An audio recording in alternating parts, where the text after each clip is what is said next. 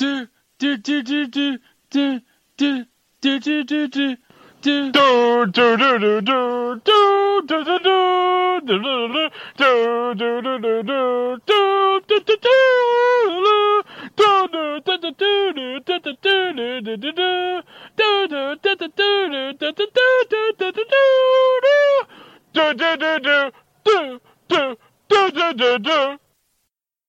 Welcome to the grand finale of Marvel Month at It Was a Thing on TV.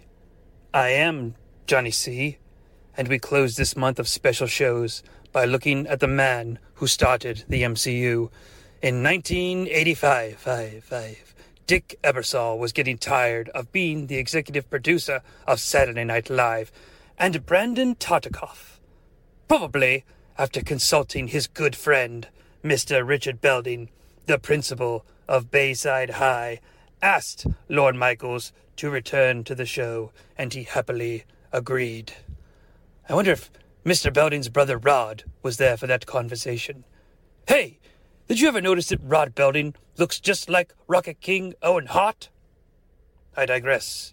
However, the show wouldn't have the great supporting cast of the year before, with Billy Crystal, Martin Short, Christopher Guest, and Julia Louis-Dreyfus. Hail Hydra. Nope. Instead, they would have Cousin Eddie, Damon Wayans, John Cusack's sister, Rusty Griswold #1, and finally, Mr. Robert Downey Jr. So you'd think with a cast as dynamite as that, you'd figure, well, how can NBC lose? Oh, you just watch.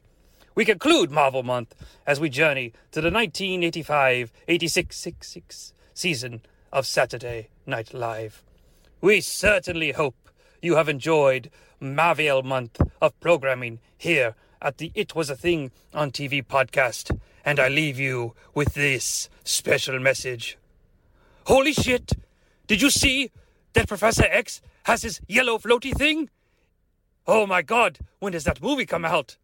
Buy your tickets at Fandango.com, or perhaps Marvel.com, or some other .com, where you can purchase goods and services for movie exhibitions. Episode 265, submission number 1810. Saturday Night Live, the 1985-1986 season. Saturday Night Live, season 11, aired on NBC from November 9th, 1985 to May 24th, 1986. For 18 episodes.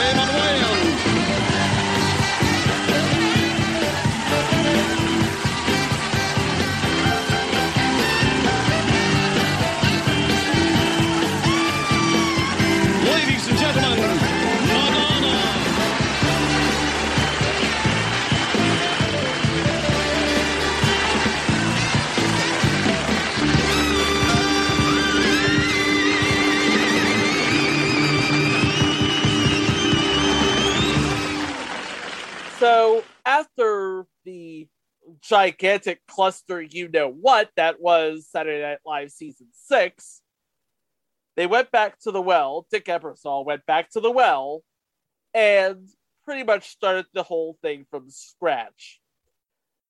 It did ultimately result in what would come to be known as Saturday Night Live's Golden Age? Well, the Golden Age was the original cast. I mean, this was kind of like sort of the return of SNL when Dick Ebersol arrived. It's return to form. It's return to relevancy. And it helped when he had both Eddie Murphy and Joe Piscopo anchoring the show. Oh, yeah. And then Dick Ebersol, in the middle of 1984-85, left the show because, and I'm using a famous quote by somebody else, creative differences. I was creative, the network was different. According to Truth by Consensus Wikipedia, the network refused to request to shut the program down for 6 months for retooling and shift much of the material onto tape. NBC wanted to cancel the show, but Brandon Tartikoff, who had just come in to basically right the good ship Peacock, decided, let's give Saturday Night Live another go. He is basically perhaps the biggest fan of Saturday Night Live at the network. And when the network head is a big fan of Saturday Night Live, guess what happens? Saturday Night Live gets another go at it. But only if he could get Lorne Michaels back. So he basically begged Lorne Michaels to come back and do Saturday Night Live. And sure enough, he did. Yeah, he did. Any follow-ups on that one, Greg? Well, I have a quote from Lorne here in the book Live from New York, The Complete Uncensored History of Saturday Night Live. And this is Lorne talking about his return here in the book. Now, let me read this. The reality hit me that I needed a job. I wasn't really focused on much other than Three Amigos. I'd spent the better part of 1984 writing it with Randy Newman and Steve Morton, and it was about to go into production with John Landis directing. Meanwhile, there was the failure of The New Show. That was the show Lorne did after SNL, by the way. The New Show? Yes. That's already on the list, don't worry. Not only did it sort of fail, noble failure though it was, but it was enormously costly, which I had to bear personally. This was the first time I was producing a show for a license fee. We were deflecting it, and I was losing $100,000 a week. We did 11 of them. When it was over, what I was focused on was behaving well. I felt I had such enormous success with Saturday Night that it was character building to have that kind of failure. I had won big, and now I was losing. The last thing I wanted to do was go back and do a television show. But there was a very strong financial reality. I won't say I was completely broke, but I was pretty close to it. I wasn't in any danger of going under, and I had lots of periods in my life when I didn't have much money. It was more the dealing with the failure, and then I was getting divorced later on in that year. By the spring of 85, when Three Amigos started shooting, Brandon called me and asked me about coming back. Dick had just decided not to. I said I didn't think so. I think he'd had discussions with Buddy Mora, Billy Crystal's manager, about Billy being the sole host, at least for 10 of them, or something like that. As with a lot of things with Brandon, I only know the part I heard. Jobs like his are always about making sure you have options. When I left in 80, I just thought it would go away. I never really thought of it as having a life of its own because I'd been there at the beginning of it. Someone very powerful told me, you don't want to do Saturday Night Live. Somebody who wants to be you wants to do Saturday Night Live. I thought about that a lot. I promised Brandon that he and I would talk again. And then I think we got to a point in the conversation that he was going to pull the plug on the show. And for me, that was a swing vote. Okay. So basically, when Brandon said, if you don't do it, I'm going to cancel the show, that convinced him I have to come back and do this. Yeah. So, Brandon Tartikoff begged Lorne Michaels to come back, do the show, but he would probably be starting from scratch because Dick Ebersol left. He took his writers and his cast with him. So, what's a guy to do except start all over? So that's what he did. I believe his first hire was Academy Award nominee Randy Quaid for The Last Detail and National Lampoon's Vacation. And his other first hires were Joan Cusack and a young 19-year-old actor named Robert Downey. This would be the same Robert Downey Jr. who kicked off the Marvel Cinematic Universe with his star turn as Tony Stark in Iron Man. But before that, he was just at the beginning. A very long and storied career for Robert Downey Jr. And I believe at this time, he was doing Weird Science with another actor who would go on to be in this season with him as a cast member. Yep. And that would be Anthony Michael Hall. He was all of 17. Yeah, the youngest cast member ever on SNL. Yep. That's kind of crazy that they would cast Anthony Michael Hall in 85, considering he was just coming off The Breakfast Club. And Weird Science. Don't forget Weird Science. Yeah, I did. I already mentioned Weird Science, but that's kind of nuts that they would get, like... Well, Randy Quaid was an already established already established actor. It's, like, so weird. You never see that anymore on SNL. They never... Like, the only other closest thing I can think of getting somebody established in the cast was probably when we covered 94, 95 when they had Michael McKean in the cast. And Chris Elliott and Janine Garofalo. But it's like, since that season, it's like you never see, like, known quantities in the cast. I know. Now, wait a second. I got to jump in. Because they've had a known quantity on that show for 20 years. Kenan Thompson. Kenan and Kel. Oh, that is true. I did forget about Kenan. Yeah, Kenan. Yeah. But, like, unless you were, like, a fan of Nickelodeon, nobody knew who Kenan was. Well, actually... Good Burger. Well, seriously. Hey, Good Burger. Do I need to say anything else? Which is a Nickelodeon movie. It was the first, last, and only movie to be spun off of all that. Okay, but still, I'm going to stand by my case here. Okay. Kenan Thompson was a known entity. I will concede He was also Kenan. he was in Fat Albert, too. So. Okay, yeah, Fat Albert. But I will concede, okay, Kenan Thompson. But besides that, since 94, 95, don't see any known commodities on SNL. Kenan's the exception. What about Mark McKinney? Would you count him? Okay, I'll count Mark McKinney. So that's 2. Okay. But besides that, that's it. Wait, what about... Okay, this is before that time. What about Colin Quinn? He was on Remote Control. I think everyone had forgotten about Colin Quinn by 1996. But when he mentioned Remote Control, I'm like, oh yeah, that's that guy from Remote Control. Yep, it was that guy from Remote Control. And the rest of the show, let's go back to 85 here. Yeah, we talked about Anthony Michael Hall. We talked about Robert Downey Jr. We talked about Joan Cusack. We talked about Randy Quaid. Let's go for the rest of the cast. Okay, the rest of the cast, we have a writer from the Dumanian season, Terry Sweeney, actually joining the repertory. He was actually one of the first out male gay cast members, if I'm not mistaken. On SNL, yeah, he was the very first. He was the very first out gay man to be a guy cast on member. SNL. That's just kind of impressive in 1985. Mm-hmm. That's kind of impressive. And I should add that Terry Sweeney's longtime partner, Lanier Laney, was a writer on SNL in the 1985-86 season. Yep. And then you have Denitra Vance, who was the first black female repertory player on SNL. And also, she's not the first lesbian to be... No, that's Denny Dillon.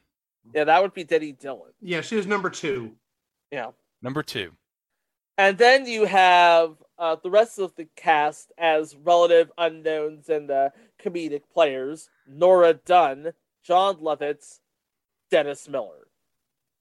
Of course, nowadays you can't say they're not unknowns because they are legend. Especially on Saturday Night Live's Golden Age Part 3. I don't know what to call the 87 to 91 era. I don't know what else to call it except Golden Age Part 3. I guess. Yeah. Nah, I would even say that like in the early 80s was the Golden Age Part 2. I think Golden Age Part 2 is that late 80s run. Yeah, the late 80s run is That era. definitely the best. Yeah. I mean, well, there you go. basically, the Ebersol run was carried by Eddie and Joe. Yep. Yeah. And to quote our good friends at 13 Week Theater, the 84-85 season, inertia carried that. But then you have our featured players. We have, from the writer's room, A. Whitney Brown, Al Franken, who made his return to SNL since 80. since the last episode of the 80 season. No. Hold on. I'm sorry. The 81 season would, because remember he made that cameo and update where he basically buried Gene Dominion. Yes, that was the last episode of the 80-81 season. Okay, yeah, because I played that, I believe, in the director's cut version of that episode. But yeah, he buried, and my favorite is when he buries Dick Ebersol too. I know Dick, and believe me, he doesn't know Dick. Okay, then you have Don Novello, another member of the old guard, who brought out his character, Father Guido Sarducci. You have Dan Vitale, who is on, I want to say, one, maybe 2 episodes? He was on a few more, I think, but he didn't make it through the season. I think he made it maybe halfway through, maybe about 8 episodes. Wiki says his final episode was February 8th of 86. So he made it about halfway through the season. And then you have a young comic named Damon Wayans, who is on for almost the entire season. We'll get into what happened later. But yeah, we had sort of the seeds were established for future greatness. In the writer's room, you had A. Whitney Brown, Tom Davis, Jim Downey, who was the head writer, Jack Handy, Carol Leifer, who we talked about a couple of weeks ago as a cast member on a future entry, Complete Savages, with Amy Asbeck. Amy Asbeck, Greg. Yeah, she was on Wings. Okay. All right. That's all you got? All right. And I love Wings. Okay. That's what I was waiting for. That's what we were waiting for. And it made Tony Shalhoub's career. That's also what we were waiting for. Anyway, back to the writers. We had George Meyer, who would go on to write for The Simpsons, Lorne Michaels, because duh, Don Novello, Michael O'Donoghue, who was also a member of the old guard, Herb Sargent, I believe he would stay a writer for a long time, Robert Schmeigel, Mr. TV Funhouse himself, John Swartzwelder, also a Simpsons writer, Terry Sweeney, and a couple of Canadian comic writers named Mark McKinney and Bruce McCullough. They would leave SNL to join Dave Foley, Scott Thompson, and Kevin McDonald for some show on HBO and or the CBC. Oh, I wonder whatever became of that show. I don't know. I'm going to have to watch Prime Video and find out later. That's the joke. Okay, we have all the pieces in place, including, now, apparently Angelica Houston was almost a cast member? Yeah, I think it was like in the middle of the season. Lauren tried to convince her to join the cast, which is weird because, like, I believe at this time, I think she was nominated for an Oscar for Prizzy's Honor, which was the movie John Huston, her father, directed with Jack Nicholson. So it's like between that and Randy Quaid, who had already been nominated for an Oscar, it's like, wow, this is like a weird season. I basically want to say, okay, so we're basically finding all these big names to man the show until we find some comedic chops to hold up the rest of it. I think that's basically what it was. Like, this was basically a show to basically say, okay, we're putting a show on, but we're still, ironing out the kinks in the background. I remember watching reruns of Comedy Central, and I always got that feeling. that this was basically a bridge season. You know what a bridge season is? Yes, I know what a bridge season is. It's like a season that really doesn't matter. A season that really doesn't matter. Really, I agree with that. It was one of the better bridge seasons, but still, it didn't matter. Okay, so let's go over who graced 30 Rock in 1985-86. Episode 1, November 9th, 1985. Your host, Madonna. Musical guest, Simple Minds. Oh, and the cold opening. Oh my God. Do we need to describe the cold open? You might have to because, okay, famously not included in any of the reruns. Okay, in the cold open, Warren Michaels and Brandon Tartikoff issue urine tests to check the new cast members for drug use. And the joke is, hey, the original cast did drugs all the time. And it's 1985 now, and drugs aren't cool. Drugs are bad. Okay. So, of course, Simple Minds performs Alive and Kicking and Sanctify Yourself. And we had an appearance by Penn and Teller, the first appearance of the Limits of the Imagination sketch. And Dennis Miller's first job as anchor on the newly rechristened Weekend Update. Yeah, because remember, it was Saturday Night News in the Ebersol era. So they just changed it back to Update for the new season. Yeah, and it still remains Update to this day. Episode 2. Host, Chevy Chase. Musical guest, Sheila E. Okay, alright, so we're gonna go into some serious stuff here. Okay, so let me get the SNL book out. Okay, this is from Terry Sweeney on Chevy hosting the second show. Now, all right, this is. Oh, God, oh God, go on. This is gonna I'm cringing. Just all right. Chevy hosted the second show, and we were all so excited because to us, Chevy was like a god. This was someone returning who had been one of the original people and was this legendary figure, and we were just excited to work with him. And when he got there, he was a monster. I mean, he insulted everybody. He said to Robert Downey Jr., "Didn't your father used to be a successful director? Whatever happened to him? Boy, he sure died, you know. He sure went to hell." Downey turned ashen. And there's another part from Terry's bit in the book, which I'm not going to read because it's horrible. And so, no, I'm not going to. He suggests a sketch for Terry.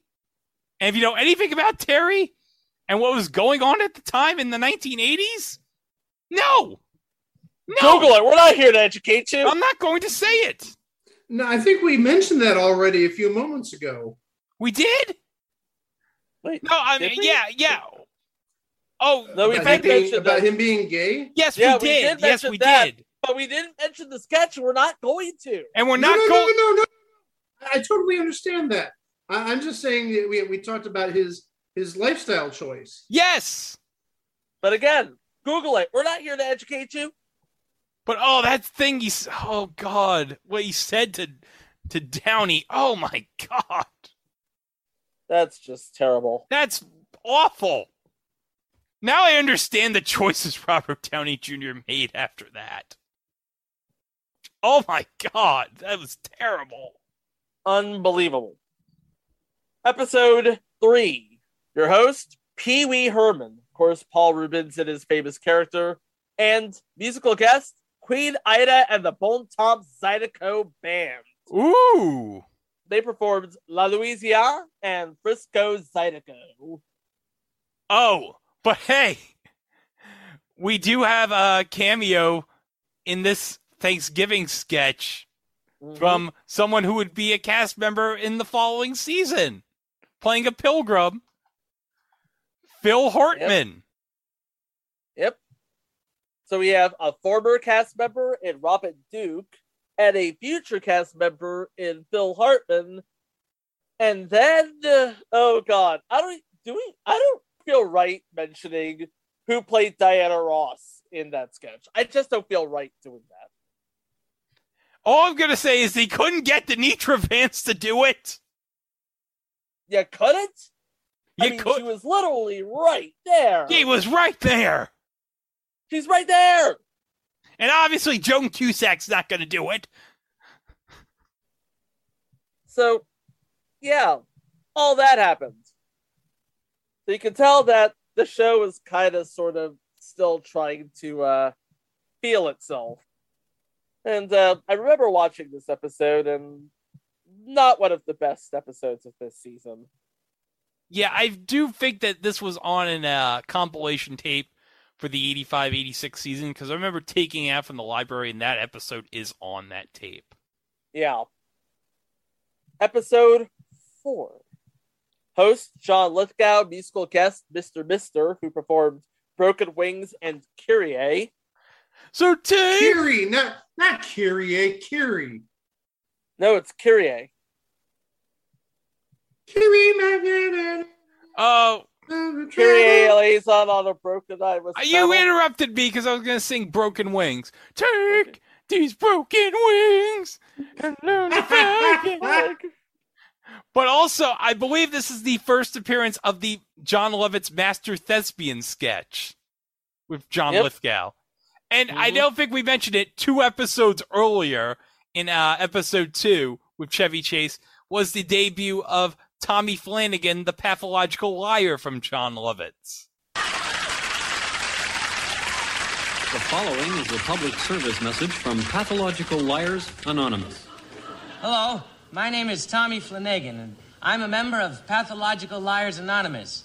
In fact, I'm the president of that organization. I didn't always lie. No, when I was a kid, I told the truth. But then one day I caught Scott stealing money out of my mother's purse, and I lied. I told her it was homework, that my teacher told me to do it, and she got fired. Yeah, that's what happened. So after that, lying was easy for me. Lied about my age and joined the Army. I was 13 at the time. Yeah. I went to Vietnam, and I was injured catching a mortar shell in my teeth. And they made me a 3-star general. And then I got a job in journalism, writing for the National Geographic. Yes, I was making $20,000 a month. In fact, I won the Pulitzer Prize that year. Yeah, that's a ticket. Did we get there was a Tommy Flanagan. The one who likes to talk about his wife. What's her name? Morgan Fairchild. Yeah, that's a ticket. Did you mention Morgan Fairchild? Yes. I think I got to play it. Play it! You're gorgeous. You're gorgeous.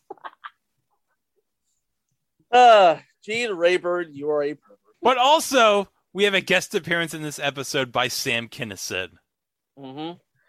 Oh, and I believe, because this was December of 1985, John Lithgow obviously would have been promoting Santa Claus the movie.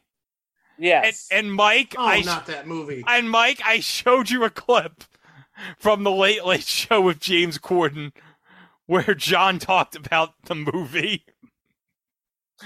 And I believe John was talking about how he was filming the movie and he was like in a cab somewhere in like London because they were shooting at Pinewood. And the cab driver was like, "What movie are you filming?" "Oh, Santa Claus the movie." "Oh, who's producing that?" "The Salkinds." "Oh, the Salkinds. I hope you got your money, mate."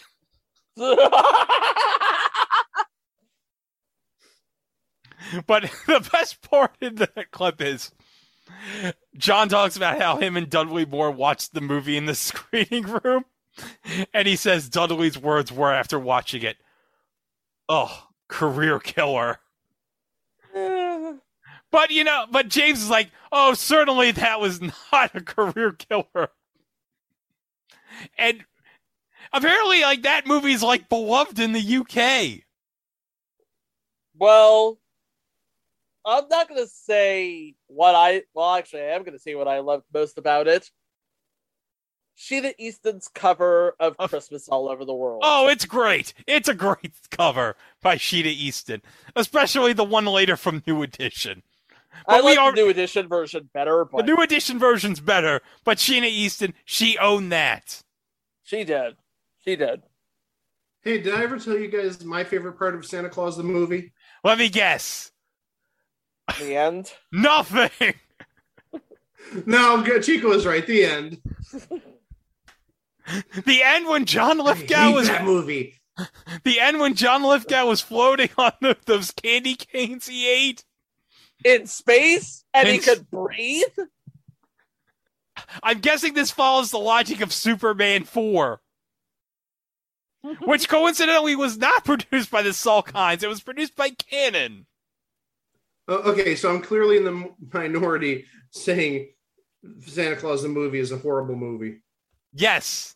It's only you and John, the only two. I'll own up to that one. All right. I'll own up to it. Next up.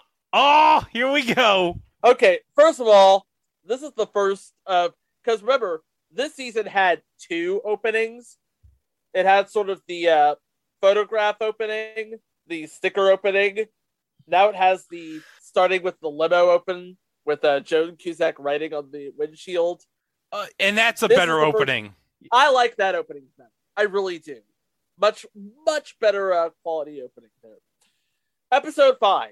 Your host, Tom Hanks. Musical guest, Sade, who performs Is It a Crime? And The Sweetest Taboo. But this is the first hosting appearance of Tom Hanks, what would be the first of many, which would be immortalized in 1990 with the Five Timers Club, featuring a young Conan O'Brien. Where he basically said, now that I've hosted 5 times, I can pretty much do whatever I want. And we have Joan Cusack playing Brooke Shields, playing up a joke that was on Weekend Update last week, saying, spying isn't cool.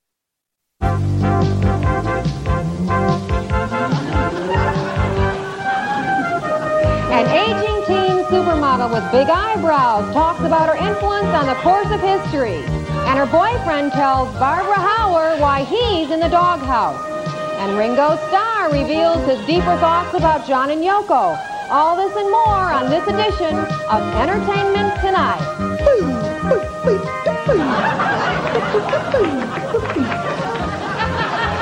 Hi, I'm Mary Hart. And I'm Rob Weller.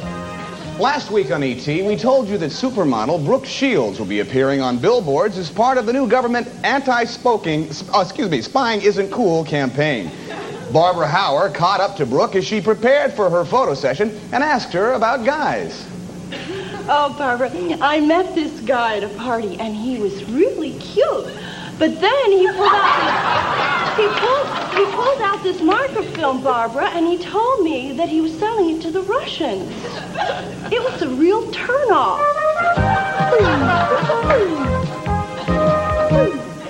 Then we talked to George Michael, lead singer of the British group Wham, and asked him about the rumors that his relationship with Brooke was on the rocks. Barbara Howard caught him backstage on tour. Barbara, I have this little Instamatic camera, and I was taking the film out as I asked Brooke if she wanted to have lunch at the Russian tea room, and now she won't talk to me.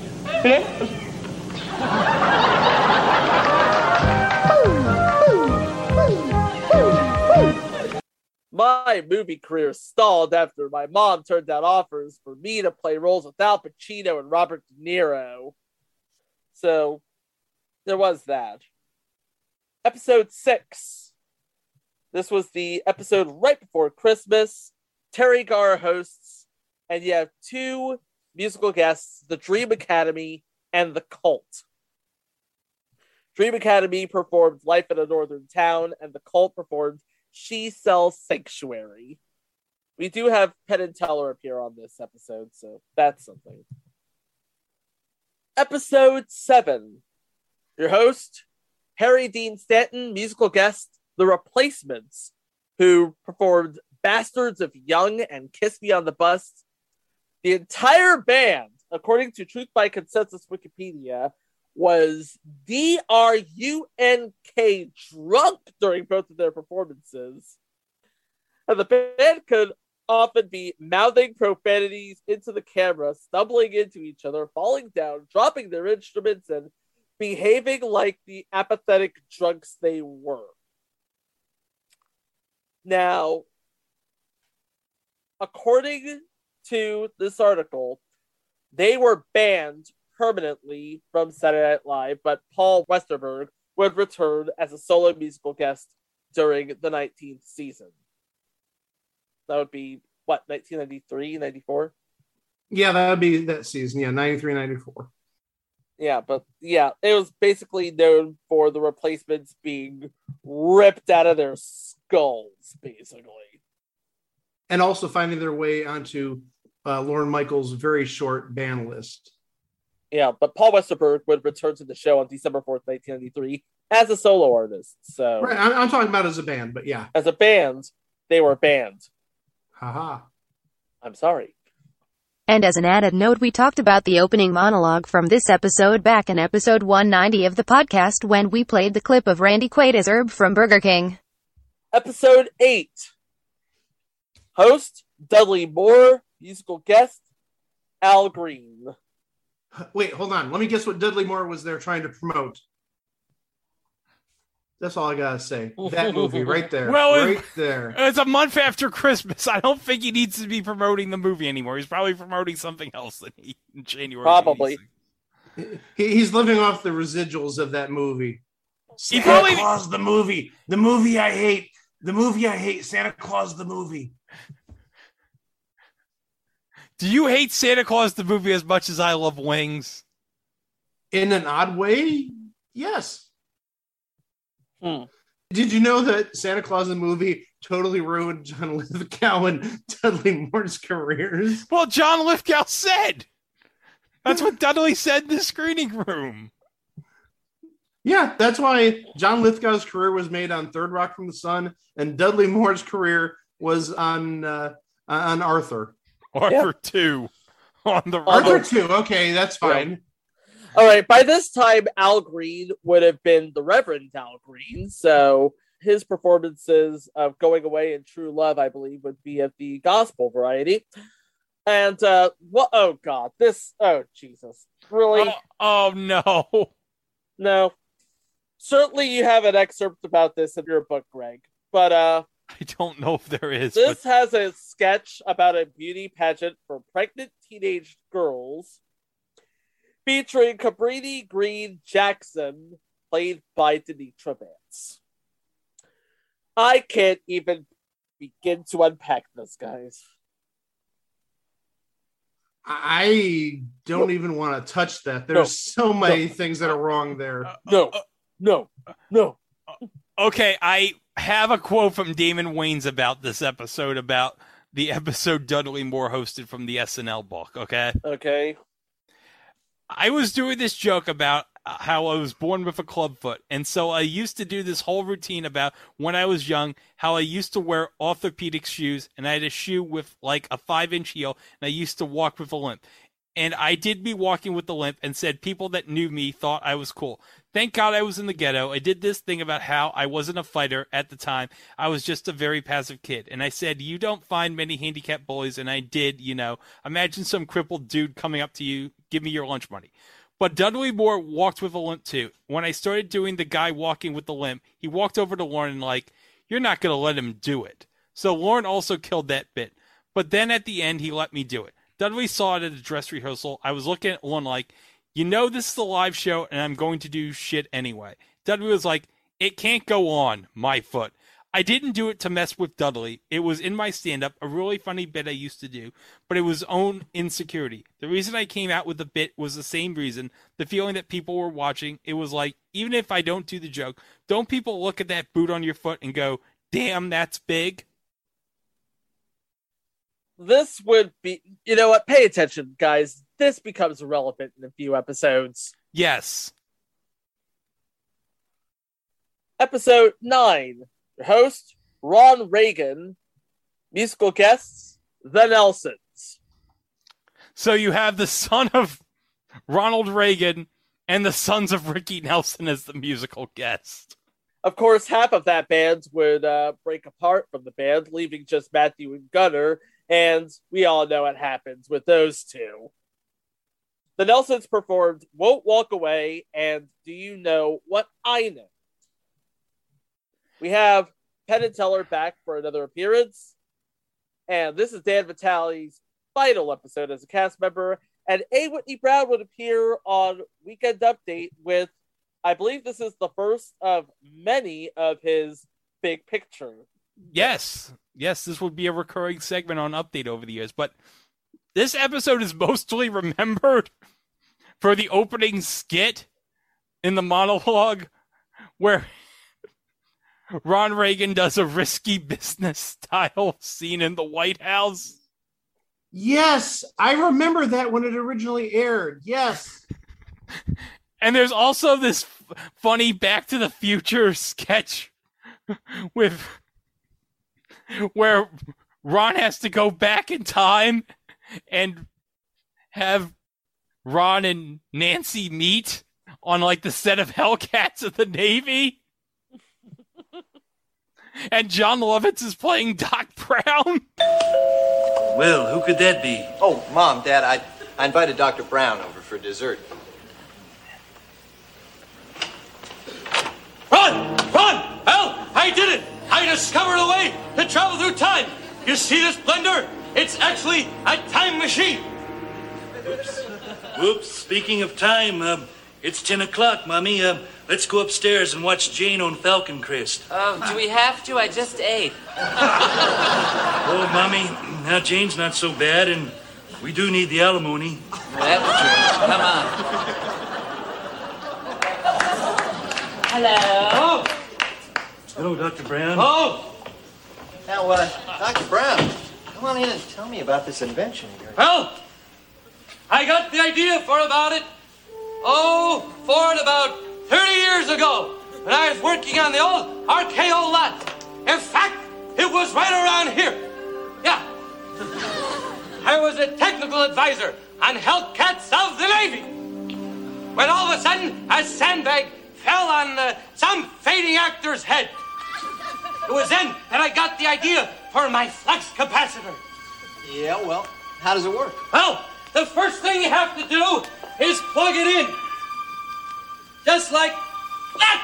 Now, then, you see this button here? That's mix. Then there's liquefy. Then blend. Puree. Crumb. Blend again. And then the final button is time travel. But before I push it, I'm going to set the clock back, say, 30 years to exactly 30 years ago today. By the way, Doc, where'd you get this blender? Oh, I stole it from a 7-Eleven run by some very dangerous-looking Libyans. Yep. Oh, I'll get it. It's probably for me. Hi, hurry. Oh, press the button. Press the button.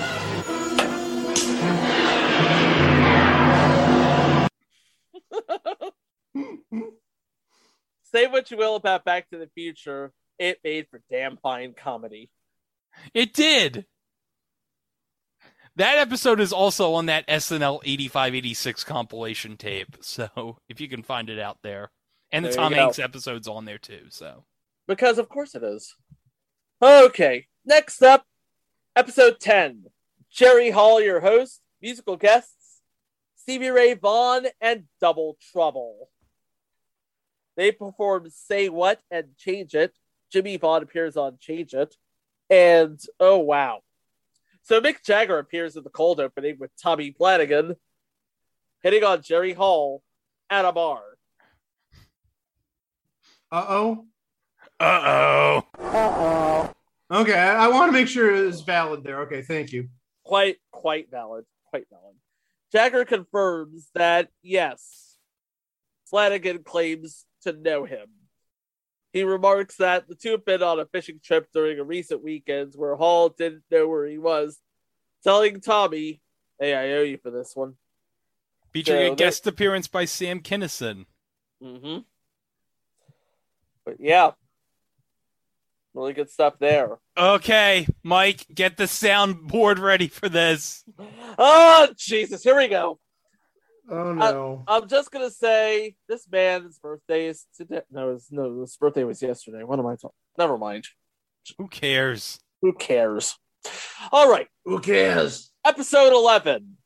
The host, Mr. Black. Musical guests, the Neville Brothers. This was A. Whitney Brown's first episode as a full-fledged cast member, while the Neville Brothers will perform The Big Chief and The Midnight Key. Both really good songs. I love those songs. And, yeah. You don't need to know anything about this episode. I mean, it wasn't particularly remarkable for any one reason. Just like his run on the...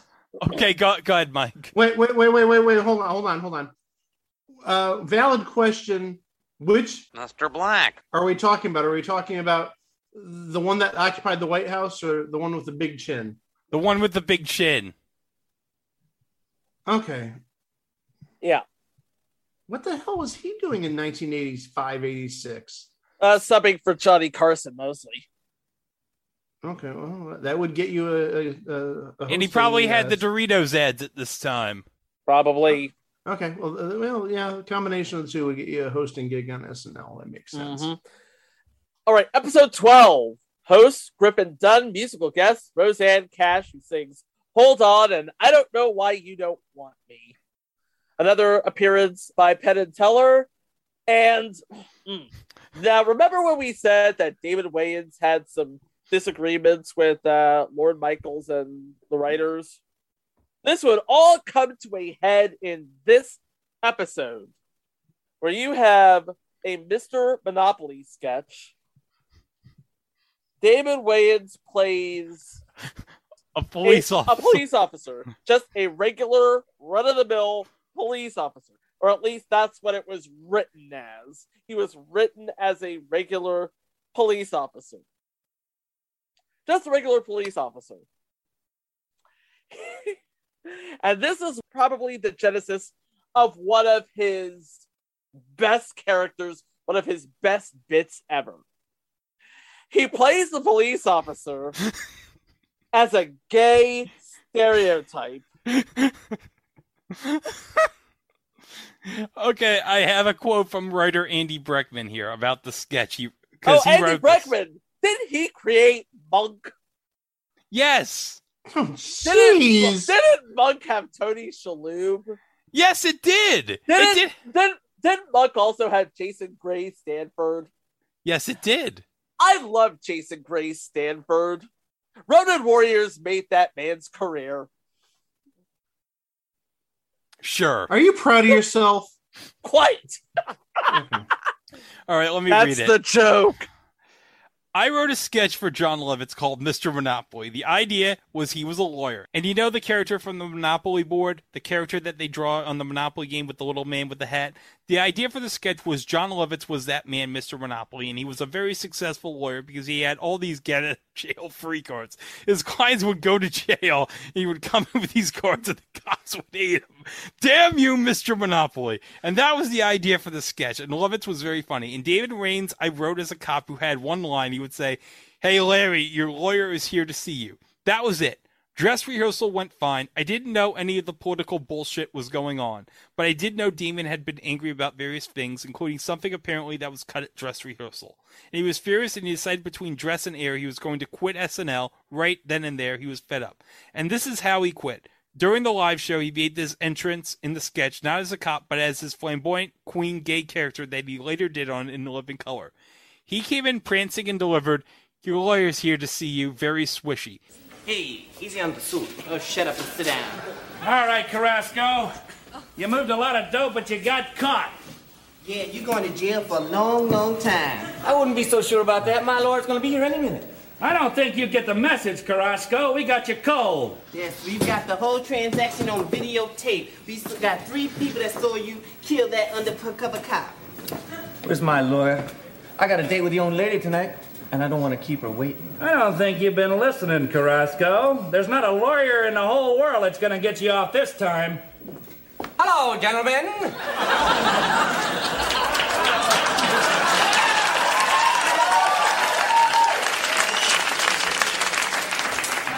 believe you're detaining Mr. Angel Carrasco. I'm representing him in this matter.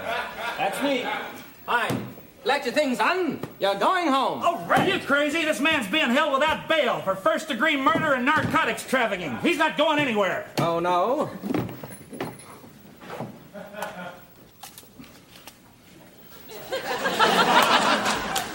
Get out of jail free.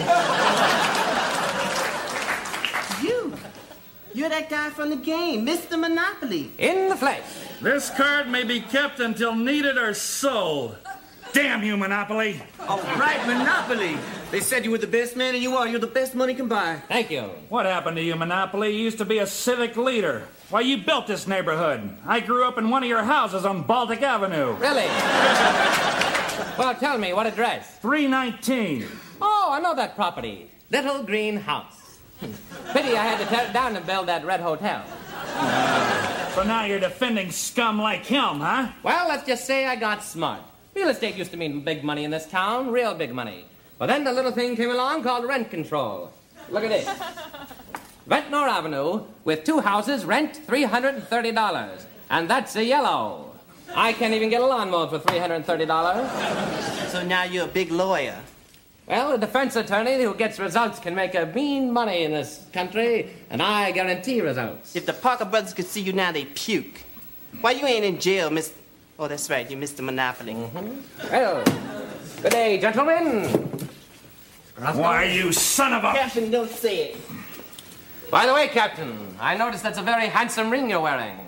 I hope you've paid the $75 luxury tax on that. I'll pay it. See that you do. Mr. Carrasco, I'll meet you downstairs in my car. Where you parked? Where do you think? Free parking. You can sit in the front next to Mr. Von Bulow. Here we go, gentlemen. $100 bill. Have yourselves a nice dinner. On me, Mr. Monopoly. He totally derailed the sketch completely. The audience was completely thrown.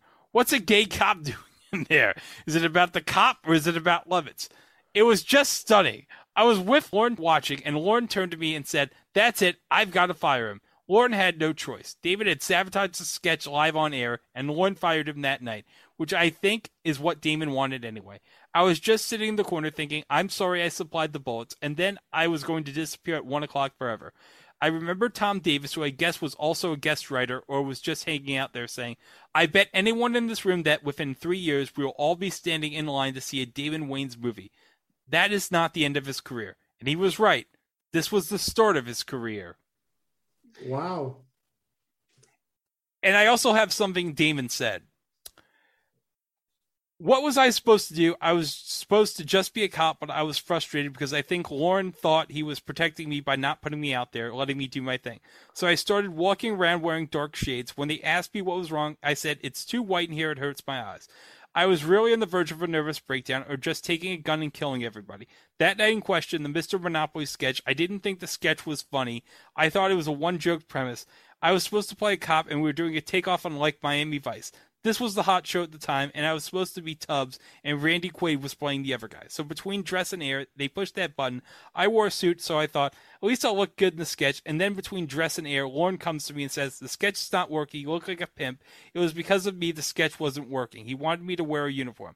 So I got angry. I didn't think the sketch was funny. I had a bunch of straight man lines, and I think that Lauren blamed me for the sketch not being funny when I had told him that it was a one-joke premise. The guy's waiting to get out of jail, and Mr. Monopoly comes in and gets him a get-out-of-jail-free card. That was the big joke. It's like 12 minutes until Mr. Monopoly finally walks in. And then they say the reason it wasn't working was that I looked like a pimp at dress rehearsal and I just said, F it. I was like, okay, I'll be a cop in a uniform, but I'm going to find a character. And it would have been funny if I had not done it with such anger. I was so angry, I basically wanted them to fire me. I wanted to quit, but I thought they would sue me. It was the Brillstein Gray Management Company trying to manage everything at one time, as opposed to getting on with my needs. They were representing Lauren. Lauren was the big dog. And Lauren replied, Damon broke the big rule. I went berserk. The whole business of trust when you're in an ensemble, the whole deal with the network in my mind is that we operate on the level of trust. We have live air. We're not just going to go up there and say, F, F, F, F, F. And I think David, in his defense, he didn't get a big enough laugh with what he was doing. And he went back to a character that he had done in Beverly Hills Cop. That, of course, would be... In the Banana in the Tailpipe. Right. And, of course, David Wayans, gone from the cast that night. Episode 13. Host, George Wendt. Musical guest, Philip Glass. At this point, SNL's basically teetering on the brink of cancellation. So, what do you do in this? You play up the fact that you are teetering on the brink of cancellation. And this is what they came up with. Oh, here he comes. Oh, well, he doesn't look... Well, he looks all right. He's putting up a brave front. Hi, Fred. Can I get your attention just for a second? As you all know, the network has decided to bring in Francis Ford Coppola to direct tonight's show. This means that he has complete creative control. I can't believe they're doing this to you, Lauren. Well, Francis has some ideas of his own about the show. They're not my ideas, but the network obviously feels he has something to contribute. Coppola, that raving egomaniac, he'll ruin the show. Listen, I'm sure NBC knows what they're doing. They're the number one network, and they think Francis Ford Coppola can make a contribution. Yeah, but what'll happen to you? Well, I'll still be here in a supervisor role before I move full-time into wrestling. But you're at your peak. The show's never been better. Lauren, if you go, I I go. appreciate that, but it's out of my hands. Francis is calling the shots now, and I hope you're all going to give him full cooperation. Okay, I'll stay. I want you all to go out there and do the best show you can tonight. We've got George Wendt as host from Cheers. It could be a great show. Well, what about the opening of the show? Is it still going to be live from New York at Saturday night? Yeah. I honestly don't know. I think that's up to Francis now.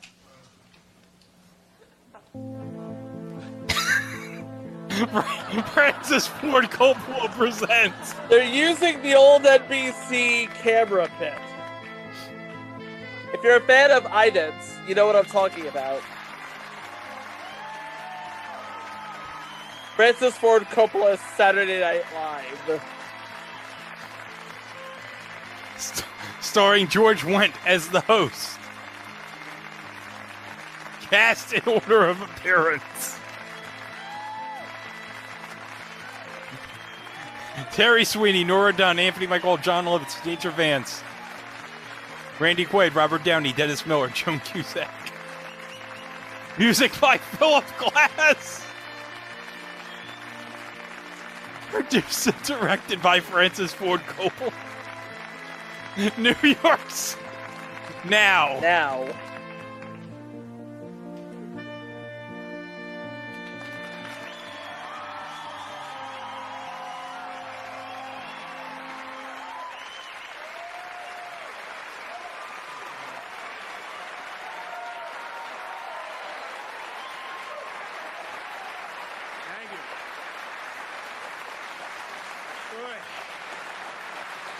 Thanks very much.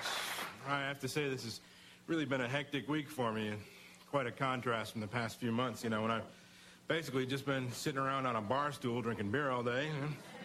And of course, before that, I was working very hard on Cheers. All right, cut. Great. Well, why are we stopping now? Well, don't worry, George. You were great, but I want to get one more take, you know, just to be sure.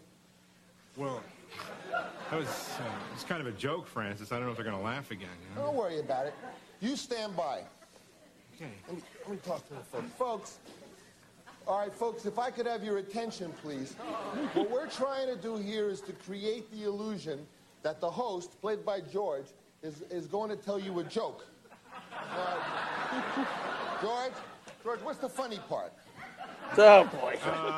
Funny part, I guess it'd be towards the end, Francis. You know, where I guess that part where I say that I've been drinking in a bar, and the audience thinks, of course, that was Cheers, but I reveal that it wasn't. You know, that's probably the funny part there. Yeah, right. Okay. So when he says that, what I want you to do is that I want you to react by laughing. But if you don't feel like laughing, I want you to go back and remember something from your childhood. You know, it's called sense memory. You remember something that was funny, and then you'll laugh at the right point. Okay, stand by. Let me get around here. And here we go. Ready? And Boy, what a hectic week this has been, you know? Quite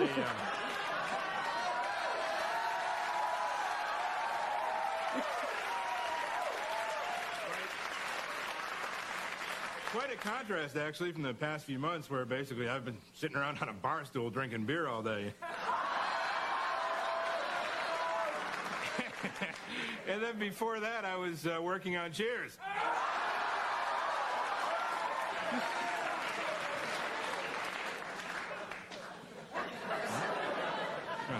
You know, I've been told that Cheers is the sitcom for people who don't really like to watch sitcoms. And I have to believe it's true, you know, because one day I was at this party. This guy walks up to me, and distinguished-looking guy. I swear, he looked like a brain surgeon. He had, you know, the horn-rimmed glasses, salt and pepper beard, and everything. And he says to me... All right, cut. That's wonderful, George. It's really... Wait a minute. You know, you really want to cut it there? I worked kind of hard on this monologue, Frank. Oh, it shows. Oh, great. You did great. You did great. Okay. Well, okay. All right. Thanks a lot. You sure? Don't worry about it. We're going to fix it in the editing. Great. Okay.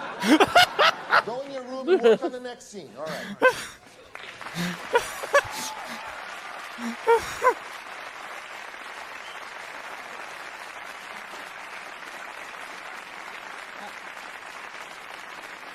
Hi, Francis. I'm actor-writer Terry Sweeney. Oh, hi, Terry. How are you? Oh, hi. Listen, pardon me for asking, but there's a rumor around that says you're the boss of the show now. Yeah, I'm directing the show now. Thank God! Finally someone who knows what he's doing. You've got to save this sinking ship. Can you do it? Well, come on. Yeah, thanks a lot, Terry. I got to move on.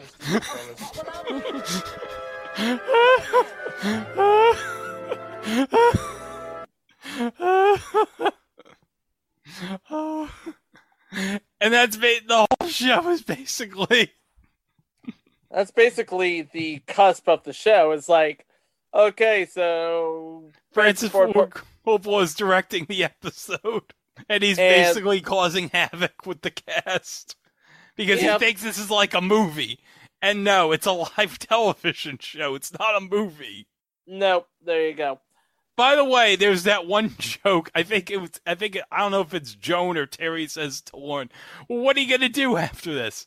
Oh, I'll probably go to wrestling, because you know it was airing once a month at this time? Saturday Night Main Event.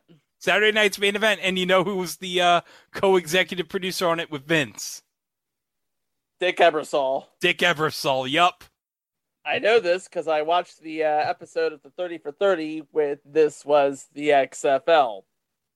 By the way, go back to previous entry, the XFL 2001, where we talk all about the XFL. The original version, not the 2020 version or the 2023 upcoming version with The Rock.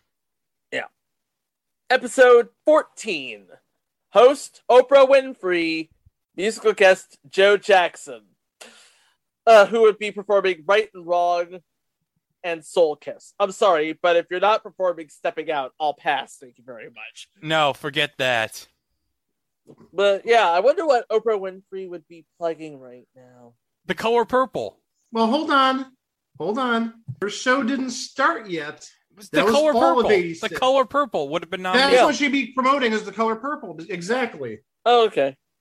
So you're a few months early with the Oprah Winfrey show, but not a bad guess there. But yeah, Color Purple was her big role in '85. And of course, Oprah Winfrey would return to the show. Tracy Morgan would be playing her, but she'd return to the show. Episode 15. Host, Tony Danza. Musical guest, Laurie Anderson, who performed Baby Doll and The Day the Devil. Of course, avant-garde artist. So yeah, about a step below Philip Glass. Not necessarily Philip Glass, but a step below. Episode 16. Host, Catherine Oxenberg, and musical guests, Paul Simon with Ladysmith Black Mambazo. Now, this would be around the time that Paul Simon would be releasing the Graceland record. Yes. So he would be performing You Can Call Me Al, and he would also be performing Homeless. and Graceland with Ladysmith Black Mambazo. Actually, it would just be Homeless with Ladysmith Black Mambazo. Graceland he did by himself. But, this wouldn't be the last time Ladysmith Black Mambazo would appear on SNL, because remember, they were in that SNL TV Funhouse skit with Dennis Haysbert, Ladysmith Black Mambazo in outer space? Yes. Yeah. That was, I believe, in the Natalie Portman episode of SNL back in 2006. A very great episode of SNL with Natalie Portman. That was the same episode with the rap. Yep. And Paul Simon actually did double duty as host and musical guest on this episode. Yeah, because they were doing like the thing with co-hosts, like, for some reason. Because I believe, like, now I did look in a passage in the SNL book, like, Lauren, like, because the Ron Reagan episode was very big for the show, like, Lauren was considering having Ron co-host with Oprah. And Ron talks about how in the book, like, Oprah was not a fan of that for some reason. So. There you go. Episode 17. Hosted by Jimmy Breslin. With musical guests. Level 42 and E.G. Daily. Level 42 performs Something About You. E.G. Daily performs Say It, Say It. Of course, people our age, Greg, we would know E.G. Daily for one of two things. One, as a former contestant on NBC's The Voice, and two, as the voice of Tommy Pickles. But mostly just the voice of Tommy Pickles. A baby's gotta do what a baby's gotta do. But for those of you who don't know who Jimmy Breslin is, he's like one of the most all-time legendary newspaper columnists of all time. Well, we have talked about him in the past. Yeah, we did. Yeah, he actually made a appearance on The Critic. Yes. Yep. Yes, he did. But this episode not only featured Level 42 and E.G. Daily, but we had special appearances by Sam Kinison and, in the cold open, Marvelous Marvin Hagler. Ready to fight Michael Hall. Okay. Marvelous Marvin Hagler, 159 pounds.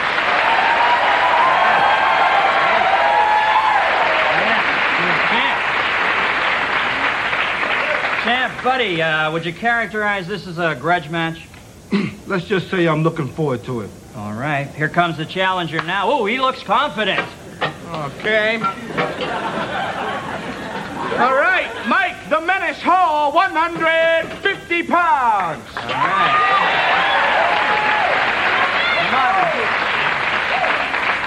Marvin, a lot of people are calling this, almost a mismatch. Well, I figure if athletes can go into the movies, then it's only fair to let the actors into the sport. So I'm giving the kid a shot. Fair enough. Now, Mike, I got to ask you a question. I guess the big question on everybody's mind tonight is, what in the hell ever possessed you to get in the ring with Marvin Hagler? Well, Dennis, basically, it's a career move. I figure it's finally my chance, once and for all, to prove that I'm more than just another young actor, another teen actor, or that Brat Pack Dookie. And it was Dookie. I am also a potential middleweight contender, baby!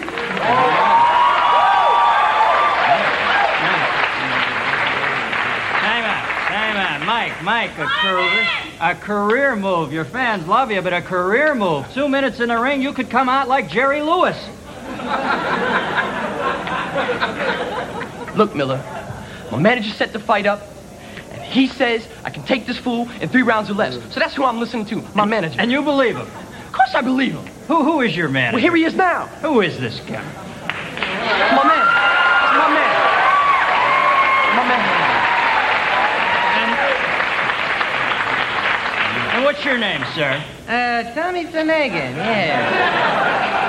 I'm telling you, this kid's the greatest fighter since, Mahatma Gandhi. Yeah. In fact, he's never been knocked out. But he hasn't had any fights, Tommy. Exactly. He'll be fresh.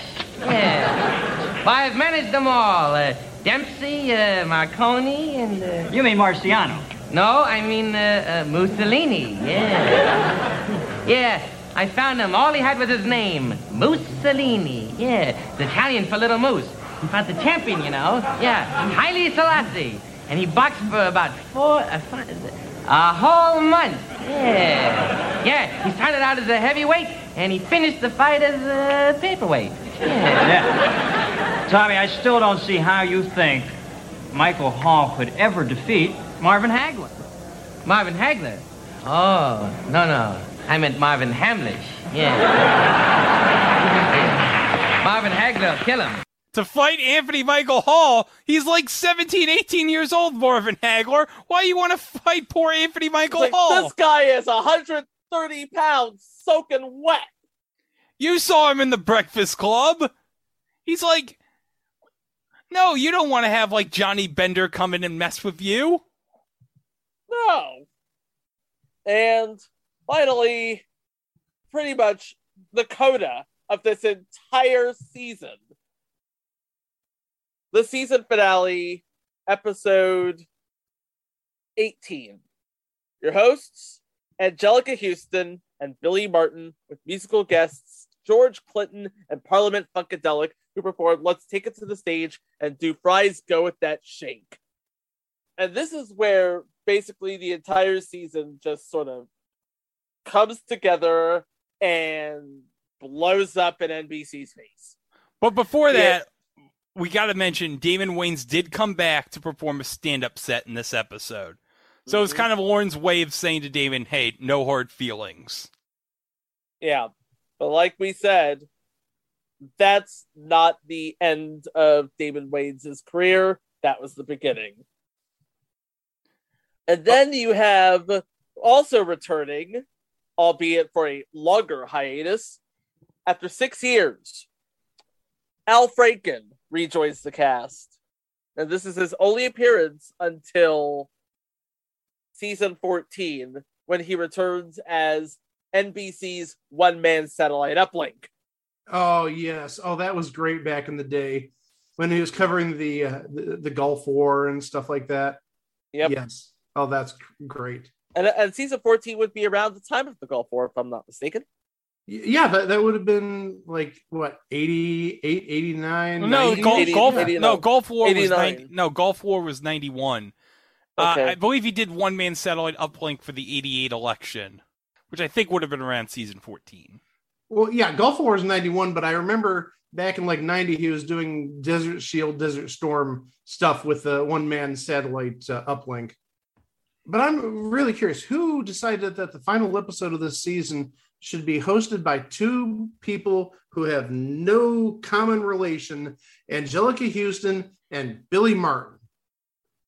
That makes no sense to me. I'm sorry. No, one's an actress, one's a former baseball manager. Yeah.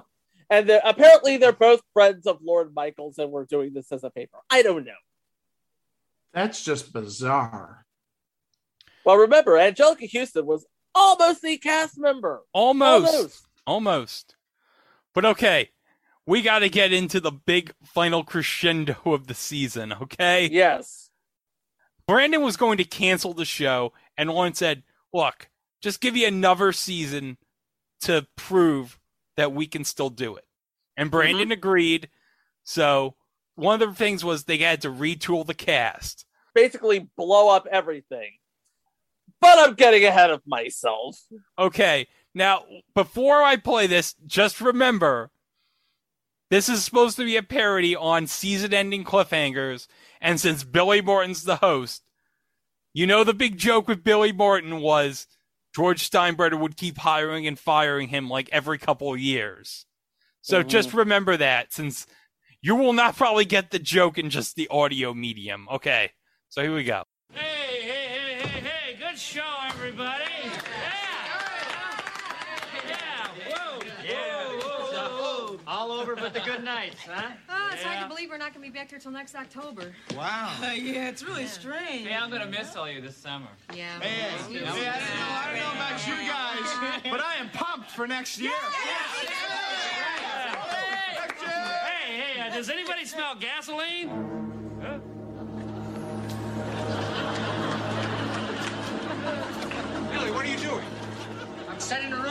fire. That's what I'm doing.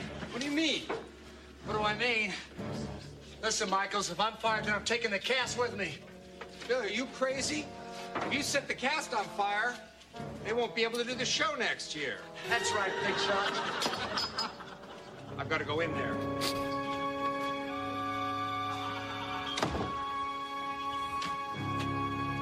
What are you doing? I gotta wave goodbye. Don't ask any questions, John. Just go downstairs to my limousine and wait for me there. Writers. Get the swagger. There's some candies and chocolates in the dressing room. Go on in there and help yourself. Oh, thanks, Great Mr. job this year. Mr. Michael. Thank you. Help yourself. Is Billy Martin around? Here I am.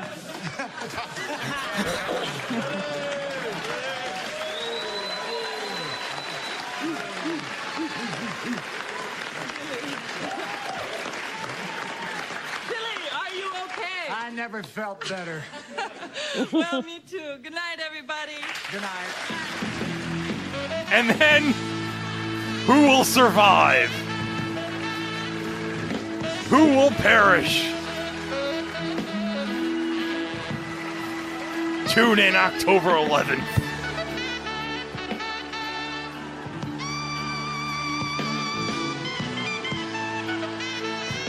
And every credit has question mark next to it.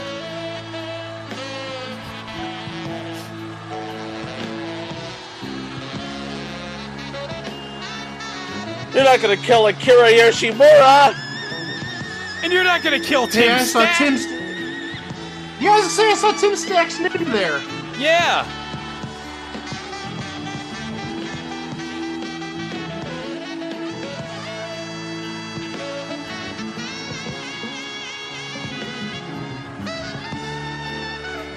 And everyone's just like running around like, oh, fire! Oh!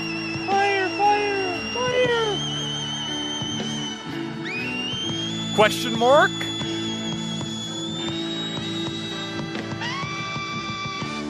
Broadway Video, NBC Productions.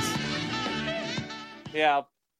So, who did make it out that fire besides John Lovitz? Well, I'll tell you. After that episode, Joan, Robert, Mike, Don, Randy, Terry, and Anitra, and a great deal of the writers all perished in that fire. Of the cast members who were featured in this season, only Nora Dunn, John Lovitz, Dennis Miller, and A. Whitney Brown would return for the 86-87 season. And the rest is history. But hey, Robert Downey Jr. did apparently make it out of that fire, because he would return on November 16th, 1996, to host with musical guest Fiona Apple. Remember her? Wasn't she the daughter of that one dude from Brothers? Robert Walden? No, the other dude. Oh, I was just making a comment that she hasn't done much of anything the last 25 years. Yeah, basically. Basically. So that's the season, and again, only a handful of people made it out, and it did go on to, well, 1986 gave us Dana Carvey, Bill Hartman, Jan Hooks, Victoria Jackson. Need we say more? Kevin Nealon? Kevin Nealon, yeah. He was a featured player. But he still made it to that season. He did. And that's when the Golden Age Part 2 began, or 3, depending on how you feel about the Eddie Murphy and Joe Piscopo years. Well, I'm not going to begrudge them the Eddie Murphy, Joe Piscopo years. Now, I am going to find this clip, and we are going to play here the very opening of the 86-87 season. And they brought back Madonna to do the opening segment because she was the host of the 85-86 season, the first episode, to deliver a statement. And here's the statement from Madonna. Hi, I'm Madonna. I said Madonna.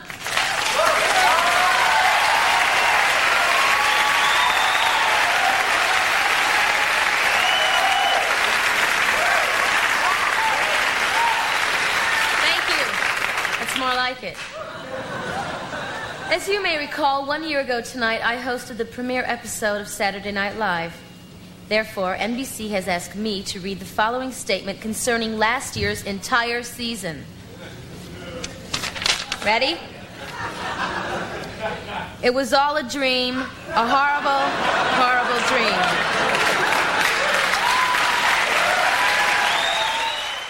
Now, do you get the joke in that? I do. It was playing off of Patrick Duffy in Dallas. So, what happened? Well, chalk it up to, and now I'm quoting from Madonna's statement from the transcripts, mediocre writing and bad cast choices. They're not wrong. They're not going to disagree. They're not wrong. I mean, the writing was mediocre, and the casts were even more mediocre. And what can we say except they knew that this was a make-or-break season, and they were not pulling their weight. So what did they do? They played up the fact that they were not pulling up their own weight. Gee, where have I seen that before? Oh, yeah. Saturday Night Live Season 6. But ultimately, SNL did get its get right, and they did manage to keep the show rolling along for more than a few years. Until 1994. But that's another episode. That is another episode. But for now, Saturday Night Live Season 11, the 85-86 season, it was just a thing on TV. I mean, nobody's career was killed because of this. We have Joan Cusack, who would go on to star in more romantic comedies than I can care to remember. Anthony Michael Hall, of course, he was in The Dead Zone. Randy Quaid, let's not discuss what is happening with him now. Yeah, I think we should do our little we don't talk about Randy Quaid. Okay. We don't talk about Randy Quaid. No. I just did that. He just Why are you did it. repeating what I just said? Okay. Okay, never mind. Continue. Sorry. You have nothing to be sorry about. Okay. Terry Sweeney. Fun fact. Terry Sweeney went over to write for Matt TV. Wow, I did not know that. How many people have done both? How many people have done both? Probably just Terry Sweeney. I think just Terry Sweeney, actually. So, good on him. Are you talking about just doing anything with Mad TV and SNL? Yeah. You're not talking about being obviously a cast member. Yep. Yeah, I think that's pretty much it. I'm going through like the Rolodex in my mind, and I can't find any commonalities besides Terry Sweeney. Yeah, I'm looking at the cast list of Mad TV, and no. Nope. Well, and wait, didn't Keegan-Michael Key host an episode of SNL recently? Yes. So I guess that's 2, but that's just as far as a host. Yeah, that's a real tenuous connection there. Very tenuous. But a connection nonetheless. Yes. David Wayans, of course, would go on to star with his entire family in Living Color. Al Franken would return to SNL, of course. A. Whitney Brown also would return to SNL. Don Novello, he'd still act out as Father Guido Sarducci now and again. Yeah. And we all love Father Guido. Dan Patel, no idea what he's doing nowadays. No idea.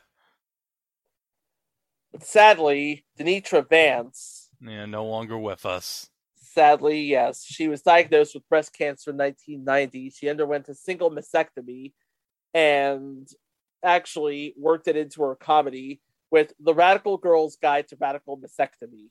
Oh. And 3 years later, the cancer recurred, and she died the following year in Markham, Illinois. She was only 35 years old. Oh, my. Well, that sucks. But SNL, it continues on to this very day.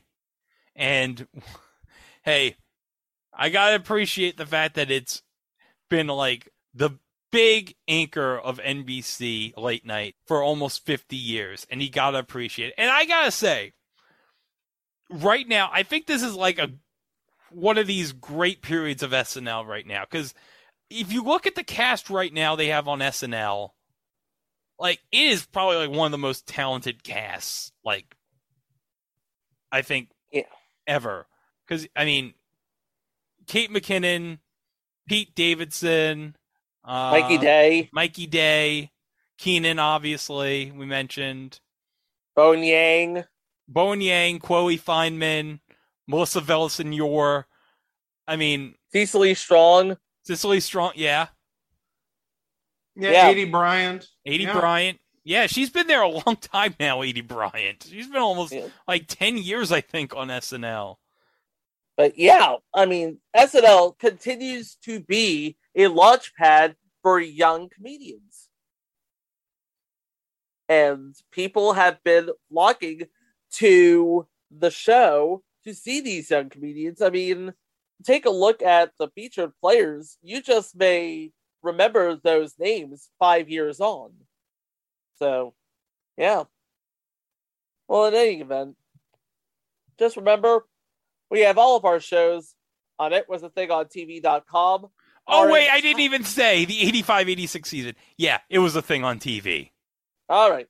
I didn't even think I said that, but yeah, it was definitely a thing on TV. It was a weird season of SNL, but it was a thing on TV. Okay, continue. Yes. Anyway, you can listen to all of our Marvel Month shows, as well as all of our other episodes, live shows, and live watches on itwasathingontv.com. Remember to follow us on all social media at itwasathingontv, except for Facebook, because Daryl Hammond got the gig announcing for the Facebook, so we had to change it to It Was a Thing on TV podcast. So that's all there. And by the way, in case we haven't mentioned it, following us on all social media just got a whole lot easier. We are on Linktree now. Yes. Go to linktr.ee/itwasathingontv, and you can find all the socials in one place now. It's very easy. So if you are like following us on Facebook, or like you're following us on Twitter, or you're following us on Instagram, you can like follow all those in one place. Yes. And before we leave, we have to do a very special thank you to Johnny C from Place to Be Nation for all of his incredible voiceover work this past month. We love you. We thank you. Yes. You're awesome. His opens were amazing. And by the way, if you want to listen to me and Johnny talk about a random episode of WCW Thunder from 2000, you can listen to that on the North-South Connection podcast feed, where we reviewed the May 8th, 2000 episode of Thunder with an amazing Blink or You'll Miss It cameo from David Arquette. It really came crashing down on David Arquette. And it hurt inside. And I'm not saying that because that's part of Hulk Hogan's theme, but that's exactly what happened. Oh, yeah. And there's a moment where, at the beginning of the episode, where you can actually sync it to the Portals theme from Endgame. And it works very well. And also there's a cameo in the limo that Eric Bischoff and Vince Russo are writing that looks like Argyle for some reason me and Johnny agreed on from Die Hard. It might as well have been Argyle. I don't know. It might as well have been, yeah. But our next episode, we have a third episode this week. Yes, we do have a third episode this week. If you are a big shot Los Angeles architect and you have a housekeeper who is in the country less than legally, but you don't want to give her up, what would you do? Find the answer to that next time on It Was a Thing on TV. For Greg, for Mike, I'm Chico. Thank you for listening. Please be kind to each other, and we will see you for the next one. Wow! The streets of L.A.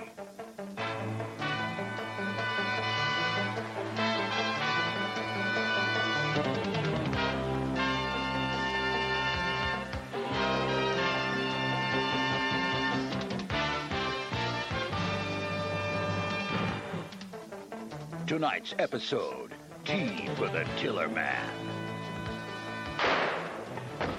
Hey! Put your hands up! Somebody's gonna get booked. It's Bucket of Mud Club time. What?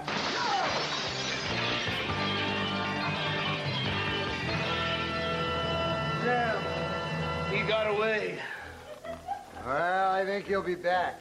And why is that? He forgot something. Oh, yeah? What is it? Smack. Man, can you imagine someone so messed up they need this crap to get through the day?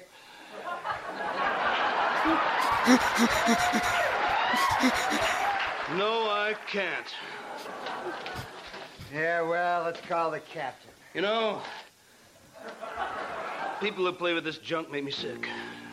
They're the scum of the earth. Yeah, they sure are. Anyone who would use this drug should be rounded up and caged like an animal. It's trash like this that's ruining this country. Yep, well, let's get back to the station. I'm not done yet. If I could lock up every junkie in this great country of ours, I'd be the happiest man on earth. Drug users are bad, period. Don't ever be sympathetic to them. Okay, well, I won't be. Even if they do put themselves in a rehab clinic and are honestly committed to quitting, you still shouldn't forgive them, and don't buy into that I can't help it, it's a sickness crap. Drugs are always wrong. They are the worst thing on the face of the earth. Go easy, Wade. This kid probably had a rough break in life. You know, he comes from a poor neighborhood. No, I bet he's a rich kid. Had everything handed to him. But you know what? It doesn't matter if the user is a plumber, a lawyer, or a big shot actor who's been nominated for an Academy Award for playing Charlie Chaplin. What the hell are you talking about, Wade? We never busted nobody like that. Well, we should have. Because in my book, if you do drugs, you go to jail, and you stay there. You don't go to some cushy rehab center and take a week off so you can fly to New York and host a comedy show. Hey, look, Wade, maybe you should lay down in the squad car for a while. God, man, it really burns me. Just because some punk gets a few good reviews for the movie Less Than Zero doesn't mean he gets a free pass, not on my beat. Although, I must say, it's a damn good film. Also, the films Only You and Air America were extremely underrated. Well, I'll just see you back at the station. So when it comes to drug dealers, I give no quarter. I don't care if your name's Dick or Joe or Robert Growney Jr. You just don't do drugs. No excuses. Even if, from what I hear, heroin makes the user feel like he's lying on a marshmallow made of silk, while God gently massages your temples, and suddenly everything feels all right, makes sense, and the ugliness fades away. Well, sounds pretty good. Hey, we should really get going there, Wade. Yeah, sure, I'll be right there. I'm just going to take this horribly addictive drug in the bathroom and flush it down the toilet. No, wait, we have to take that to the lab and analyze it. No, you go to the squad car. I'll be down in about an hour. No, wait. What? Here, give me that. Oh, God. Come on now, let's roll, Wade. Yeah, let's go clean up the streets of L.A.